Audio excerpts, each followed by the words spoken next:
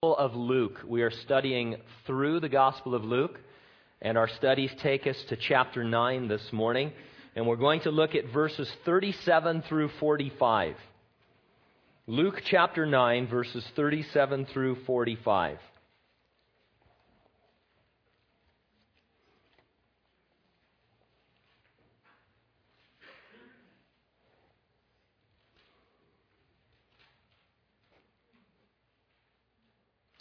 Now it happened on the next day, when they had come down from the mountain, that a great multitude met him. Suddenly a man from the multitude cried out, saying, "Teacher, I implore you, look on my son, for he is my only child. And behold, a spirit seizes him, and he suddenly cries out. It convulses him so that he foams at the mouth, and it departs from him with great difficulty, bruising him. So I implored your disciples to cast it out, but they could not."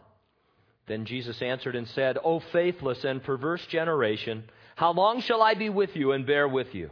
Bring your son here."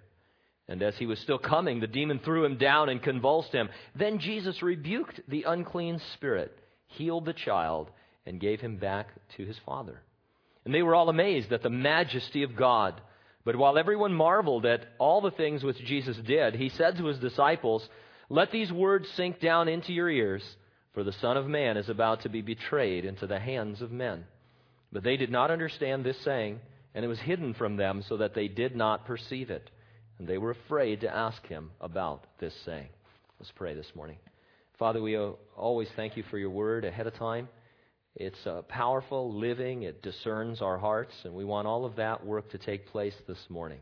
More than we could ever ask or even think. Would you do that in our midst today? Make us straight, Lord. Keep us walking in a path that's following you so that we can experience all of those things that you promise us, grace and mercy in abundance. Open up our spiritual hearing and understanding to these words. May they refresh and encourage us on our pilgrim journey through this life while we await the coming of our Lord and Savior, Jesus Christ. We pray these things in Jesus' name, and those who agreed said, Amen. You've played Name That Tune. Someone plays or hums a note or two from a familiar song, and you try to guess the name of the song. Radio stations do it all the time as contests. There have been several TV shows over the years. I can name that tune in one note. How many of you have ever even know what I'm talking about at all? Yeah, a couple of you old-timers. If you have an iPod, the game is loaded on it as software, only it goes by the name Music Quiz. Now how many of you know what I'm talking about? Oh yeah, right on. How many of you know what an iPod is? Okay, well. Jesus played Name That Tune with his disciples and with the crowd at the bottom of the mountain. You and I don't immediately pick up on it because we're not first century Jews. It's in his comments in verse 41. Jesus said, "O faithless and perverse generation." It was more than a reproof for their lack of faith. It was like saying, "Can you name that tune in 5 words?" Because it was a line from a song every Jew learned as a child. It was first sung by Moses, and it's recorded in Deuteronomy chapter 32. Back in Moses' day, the Jews were about to enter the promised land. God wanted to warn them about the peril of following after the other gods that they would encounter among the pagan peoples.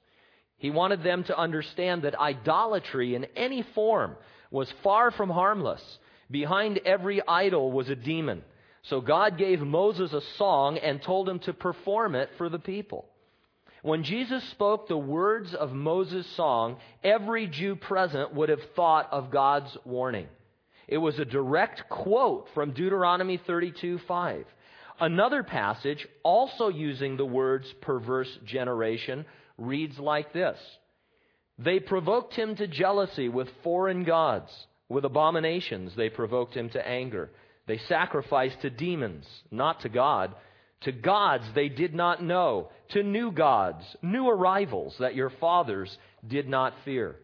Of the rock who begot you, you are unmindful and have forgotten the God who fathered you.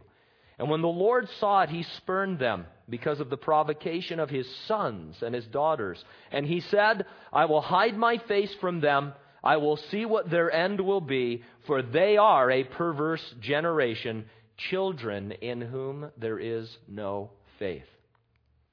The Jews were God's children, His sons and daughters. Following after other gods would involve them with demons, and it would cause them to become a perverse generation. With that in mind, this confrontation with the demon-possessed boy takes on a deeper significance. It becomes an object lesson. This man's son was twisted and convulsed by demons.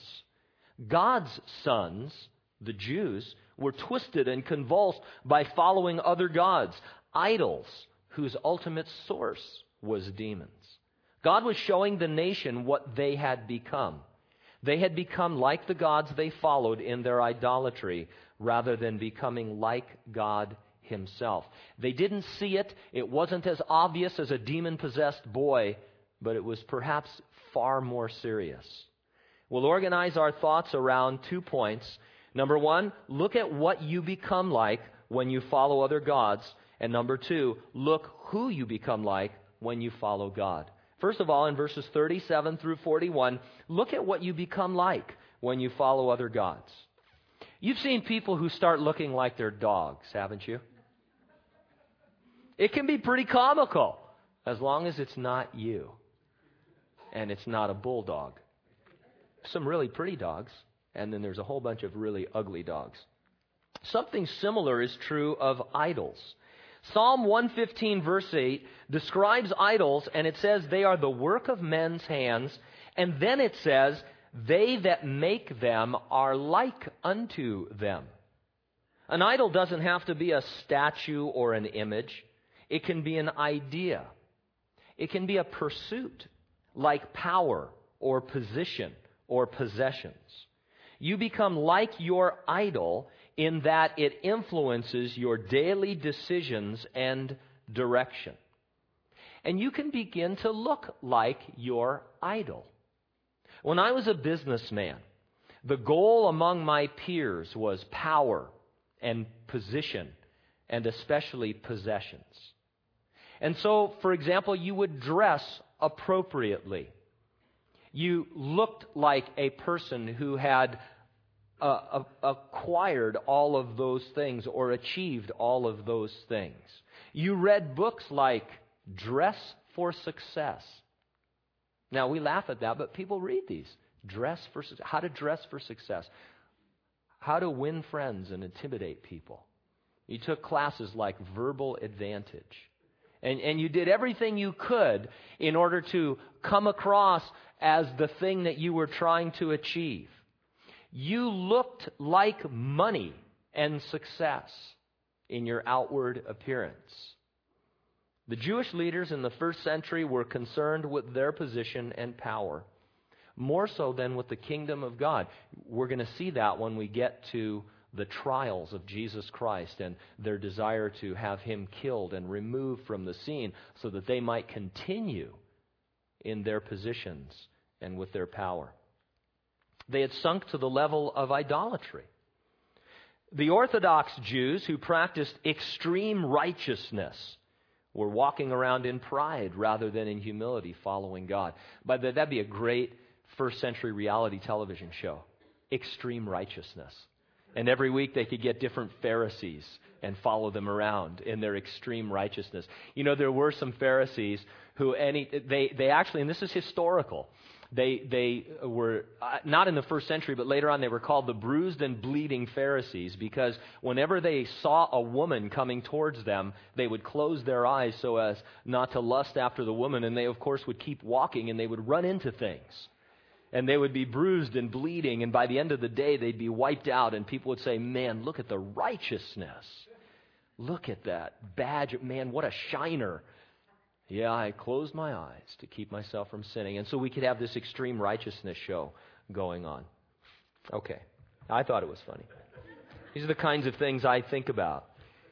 Anyway, they were walking around in their pride rather than in humility, following God. It too was a form of idolatry. The nation as a whole was in sad shape, we would say, not heeding the warnings of Moses' song. J. Vernon McGee, commenting on Deuteronomy chapter 32, the Song of Moses, said it was sort of like a national anthem for Israel. It definitely was a song that every Jewish person knew and would sing from time to time. The boy at the foot of the mountain was demon-possessed, and Jesus would deliver him. But he also served as a powerful object lesson. He represented Israel as God's dear son, now twisted and contorted, now a perverse generation. And so verse 37, now it happened on the next day when they had come down from the mountain that a great multitude met him. If you were here for our last study, or if you were reading ahead, you see that Jesus was up on the mountain with Peter, John, and James, the mountain called that of Transfiguration, where his glory shone through. Then he comes down from the mountain and a great multitude meets him. There are always going to be needs to be met. Always multitudes needing ministry. Time on the mountain, away from the needs, is where you acquire the resources you need to serve in the lowlands of life. Notice it's not just a need to get away and to get refreshed by going on vacation. Jesus spent his time in prayer. I have nothing against vacations or hobbies and things like that. Don't get me wrong. But when it comes to your Christian walk, it's not diversion that you need, but devotions. Jesus didn't get all tired and frustrated and say, man, can't we just go water skiing on the Sea of Galilee? Just forget all this ministry stuff for a while and just, get a jet ski and leave our Bibles at home. Jesus said, I need to go spend time with my Father. I need a deeper devotional life with my Father in heaven. Peter, John, James, why don't you come with me? We'll spend the night in prayer. What kind of rest is that? It's the kind of rest that a Christian needs if they're going to meet any needs. People get burned out not because they didn't go on vacation, but because they went on vacation without their Bible, or because they're not spending time in devotion with the Lord. Always going to be a lot of needs to be met. Verse 38, suddenly a man from the multitude cried out saying, Teacher, I implore you, look on my son, for he is my only child. And behold, a spirit seizes him and suddenly cries out. It convulses him so that he foams at the mouth, and it departs from him with great difficulty, bruising him. Let me just mention for a moment, anybody that's ever had a sick child, what wouldn't you give to just be sick in their place? And some of you have had extremely sick children, and probably some of you have had children that have died and gone home to be with the Lord. Imagine having a demon-possessed child. Now, I know some of you think around 2 years old. But I'm serious about having a demon-possessed child in a culture like this in the first century. What a terrible, terrible agony of heart this must be. The world is an evil place. All questions about why God allows this kind of suffering trace back to the Garden of Eden. Adam and Eve represented all their future offspring when they exercised free will to rebel against God. Sin and death entered God's creation, and Satan became its temporary overlord. All blame goes to sin and self. Probably the most often repeated question in the history of the world, I think, is why God? Why, God, would you allow this? Why is God allow? Why didn't God do something? If there's a God, all that category of questioning about God. And the answer is, God has done something about it. God said, look, I'm going to give you free will. Do whatever you want. There's just one little rule that you have to follow. You can have the whole, dominion over all creation. We can have perfect fellowship, etc., etc. Or you can die. Take your choice. Oh, we want to die because we want to be like God. There's the fault. And then God says, okay, I have a plan for that. I am going to come myself into your creation, and I'm going to die in your place. I'm going to deal with that sin so that we can restore and redeem the original creation. And it's almost, and I mean this in the right way, it's like a blasphemy to ask, why does God allow evil? You know, because you have to have free will for there to be love. And Adam and Eve sinned. And God's done everything possible to bring mankind back to himself. And all of our suffering is a light affliction. It lasts for a moment for the glory that is awaiting us. Now, Jesus had been up on the mountain, as I said, with Peter, John, and James. The other 9 disciples ought to have dealt with this case. It was a common case of demon possession. After all, now see, you laugh, but Jesus had recently sent his disciples on a mission, and he gave them power and authority over demons and disease. And the demons obeyed them. And so verse 40, the man says, "So I implored your disciples to cast it out, but they could not." Now curious, obviously, why could they not cast it out? Jesus answers it in another gospel account by saying, "This kind does not go out except by prayer and fasting." On the simplest level, Jesus was telling them that they must maintain their ministry. They had gone up the mountain to pray. It was in prayer and by fasting that Jesus maintained his ministry. The 9 below had not prayed, and they had not fasted. I know that because in one of the gospel accounts, you're told that they were busy arguing and disputing with some of the Jewish scribes, probably over some doctrinal dispute. They were distracted by people who just wanted to argue rather than simply ministering to the people who had great needs. And this is always a danger in the Christian life. There's always a danger of becoming argumentative. Now, don't get me wrong, there is a place for what scholars call apologetics, which is defending the faith, and there's certainly a place for Bible doctrine. You know, we love Bible doctrine and teaching and all of that, don't get me wrong. But there are people who just want to argue with you about their position, about some small area, of doctrine that they have elevated into some kind of mushroom cloud that is the most important thing in their life. There are lots of areas that Christians can agree to disagree on. And for the most part, we argue in those areas. Sadly, some of the areas that we shouldn't agree to disagree on, we say, okay, maybe. You think Jesus is God, I don't. What's the big deal? And we're starting to embrace these different groups that are formerly cults. And so we want to be careful about this, but the disciples, they got into arguing with the scribes rather than meeting the needs of the people, which would have solved the argument. And so that's what they were doing instead of praying and fasting. And so now we come to the heart of the episode. Then Jesus answered and said, verse 41, "O faithless and perverse generation, how long shall I be with you and bear with you? Bring your son here." When the books of the Bible were originally written, there were no such things as chapters and verses. You know that, right? Each book was written without any break from beginning to end, and no numbers along the side, and no marginal notes, or it didn't look anything like your Bible. The chapter and verse divisions were added to the Bible for the sake of convenience. A man named Stephen Langton divided the Bible into chapters in the year 1227 A.D. Langton was a professor at the University of Paris. Later, he became the Archbishop of Canterbury. Robert Stevens, a French printer, divided the verses for his Greek New Testament. It was published in 1551.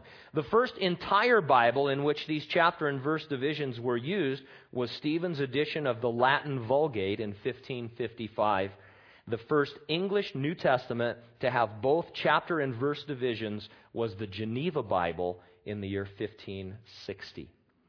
In the first century, if you wanted to refer your audience to a particular scripture, you would quote from it. When Jesus spoke, or maybe even sung, the 5 words, "O faithless and perverse generation," everyone knew he was referring to the Song of Moses from Deuteronomy. Now this helps us a great deal in a secondary area that I want to mention quickly.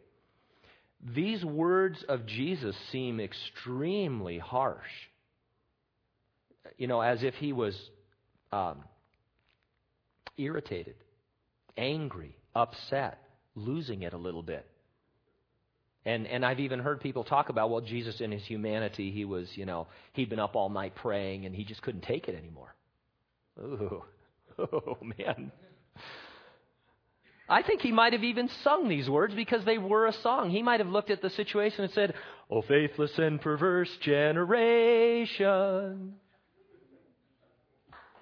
Thank you very much. Thank you. Which is the actual tune, by the way. I looked it up on the internet. But anyway, he might have, because this was a song. And this is how you told people what was going on. You remember when we did our Easter studies? When we talked about Jesus on the cross. My God, why hast thou forsaken me? And there's mountains of books written about God forsaking Jesus and turning his back on the Son and the sin and all of that.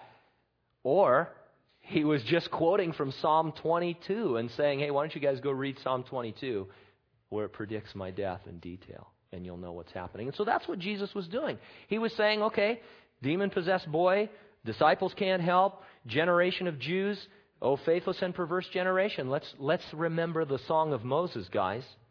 Now, the words, "How long shall I be with you and bear with you," are not part of that song. But God did say, "How long shall I bear with this evil congregation," in the 14th chapter of Numbers, when the Exodus generation of Jews refused to enter the promised land. And so it's possible that that was another quote.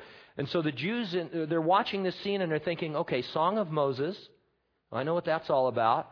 And Jews from the Exodus generation refusing to go into the promised land.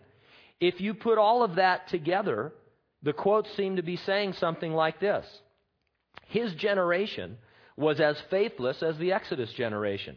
And just as the Exodus generation refused to enter the promised land, so this generation of Jews would refuse to enter the kingdom on earth. They would reject Jesus as their Messiah. And then if you read the rest of the Song of Moses in Deuteronomy 32, it tells of God disciplining his wayward son Israel at the hands of a foreign power. In that context, that would be Rome, which in 70 A.D. destroyed Jerusalem and the temple, scattering the Jews all over the world, where they remained dispersed until this century, May 14th of 1948, when they recaptured or regained their land. This demon-possessed boy is very much an object lesson. If they wanted to know what they looked like spiritually to God, then take a look at this twisted, contorted, perverse, only son of his father. It had to sting.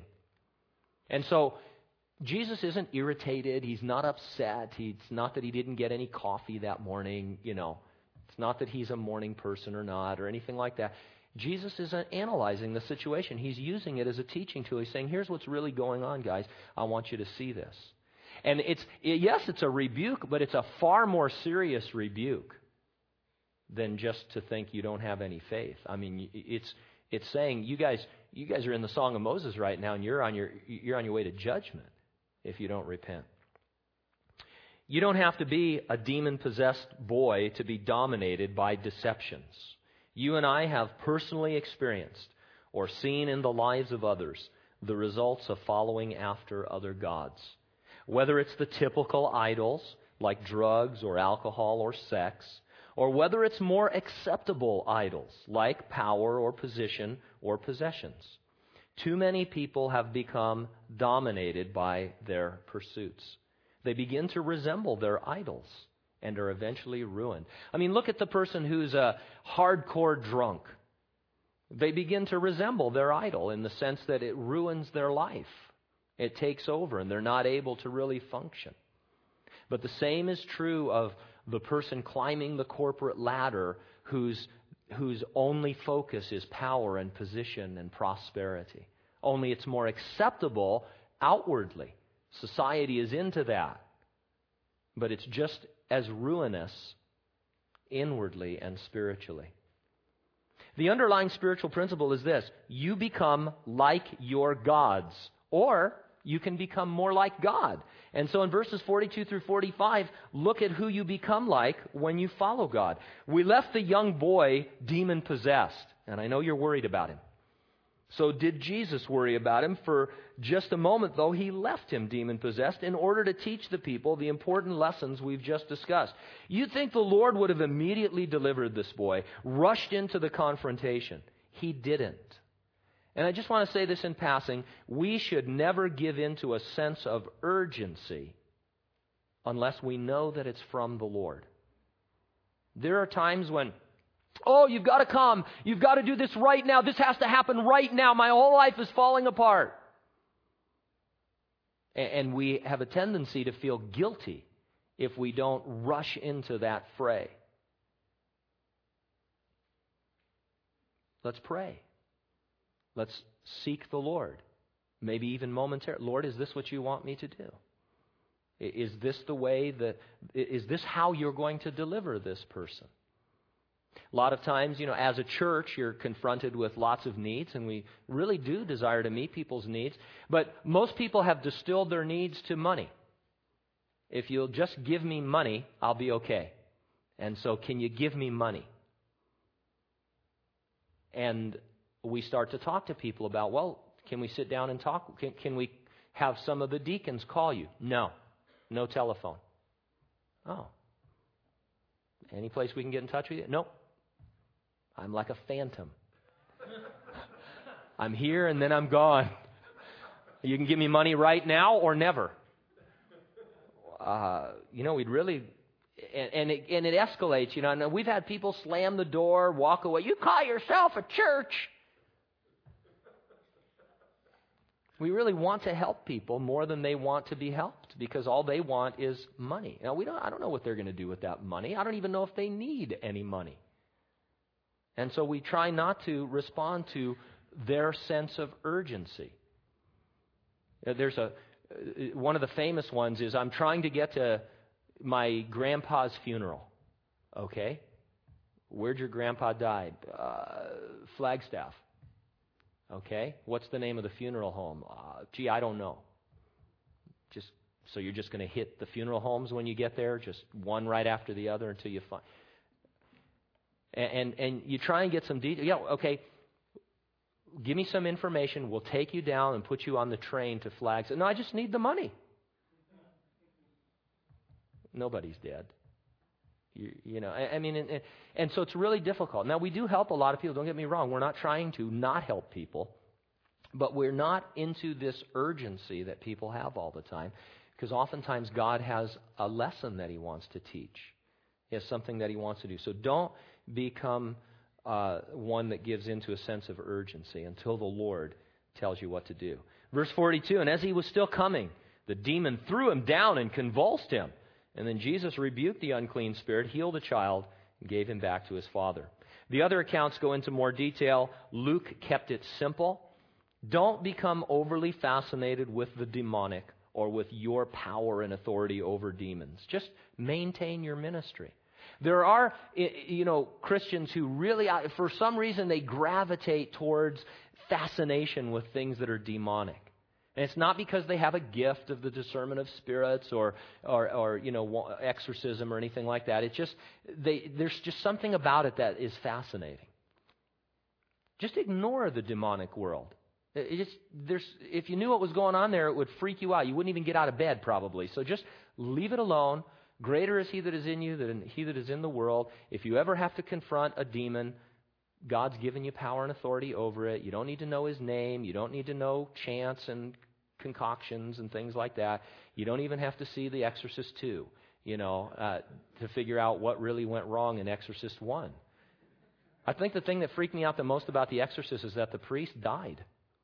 I mean, at the time I was Roman Catholic, and this was this priest, he was like, let's go. Let's get it on. I'm going to get it on with the devil, and I'm going to cast him out like I've done before, and then he dies.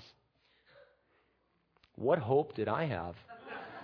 I might as well just kill myself. Oh, no, I can't do that. That's a mortal sin. So, you're stuck. If the priest can't cast out a demon, you're stuck. And then the other priest, the young priest, he doesn't even believe in demons until he got vomited on.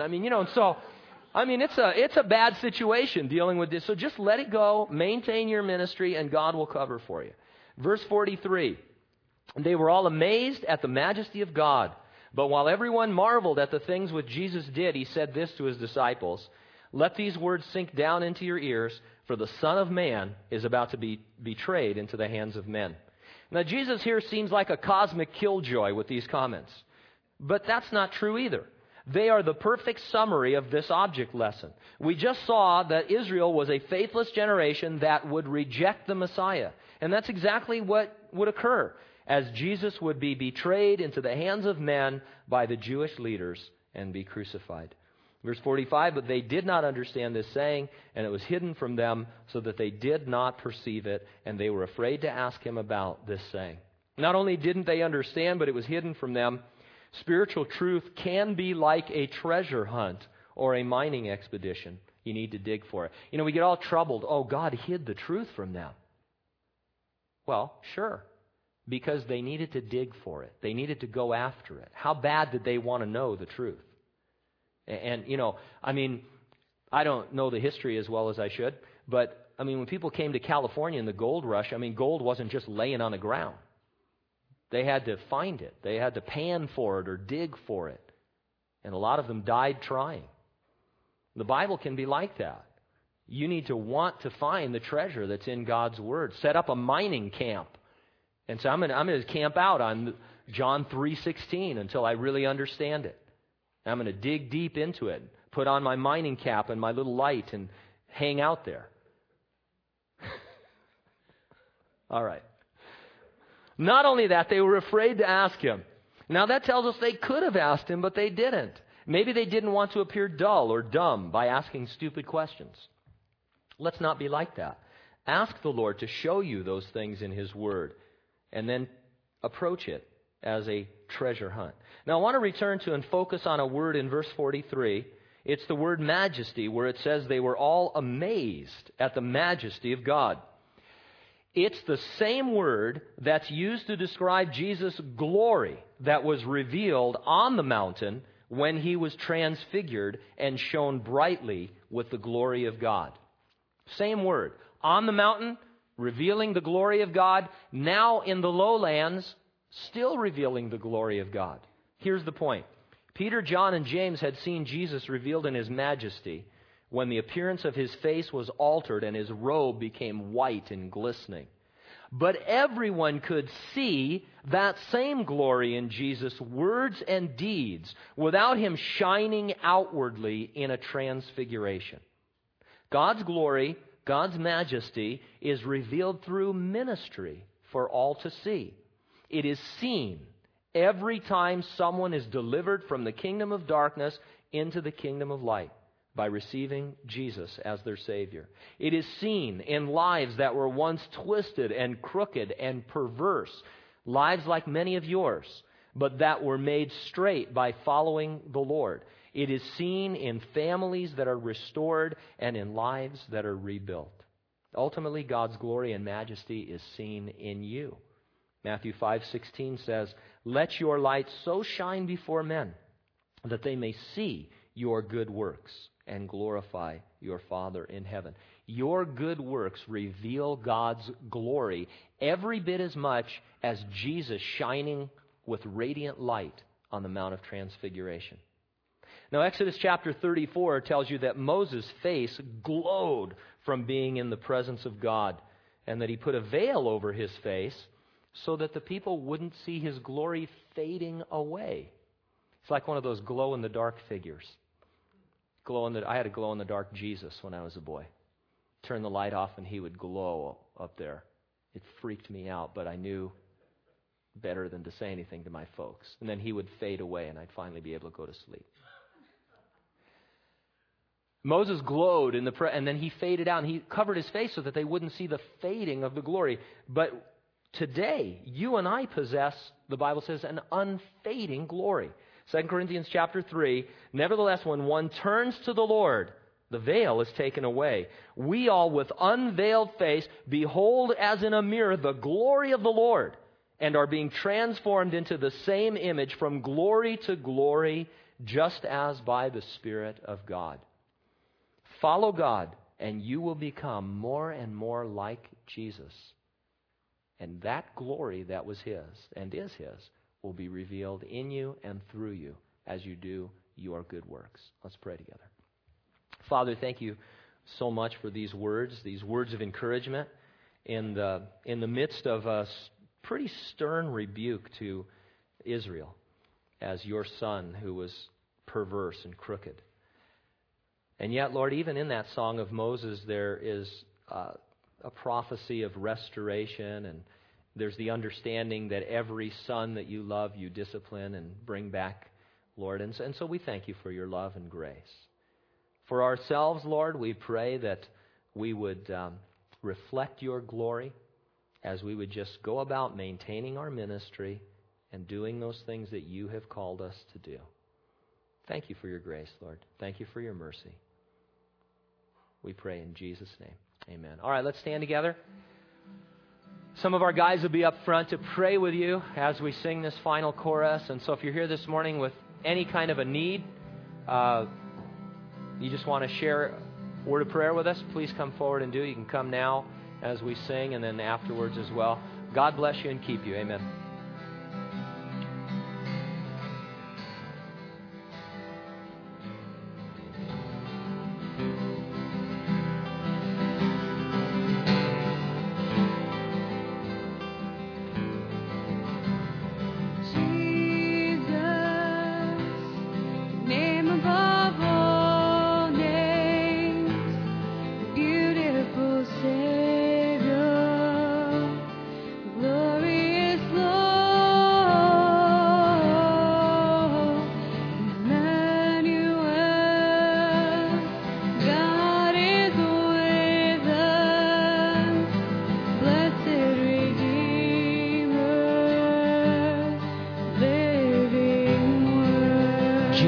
Above all names. Jesus, name above all names, beautiful Savior, glorious Lord,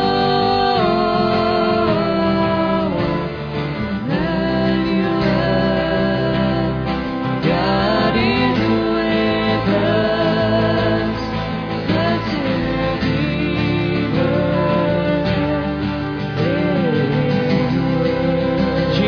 above all names. Jesus, name above all names, beautiful Savior, glorious Lord, Emmanuel, God is with us, blessed Redeemer.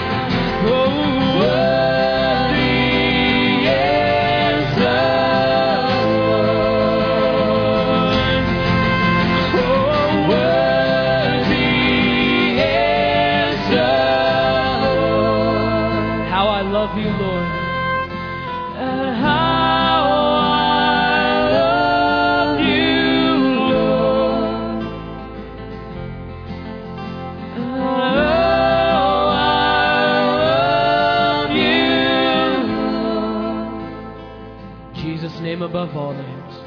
Jesus, name above all names, beautiful Savior, glorious Lord, Emmanuel,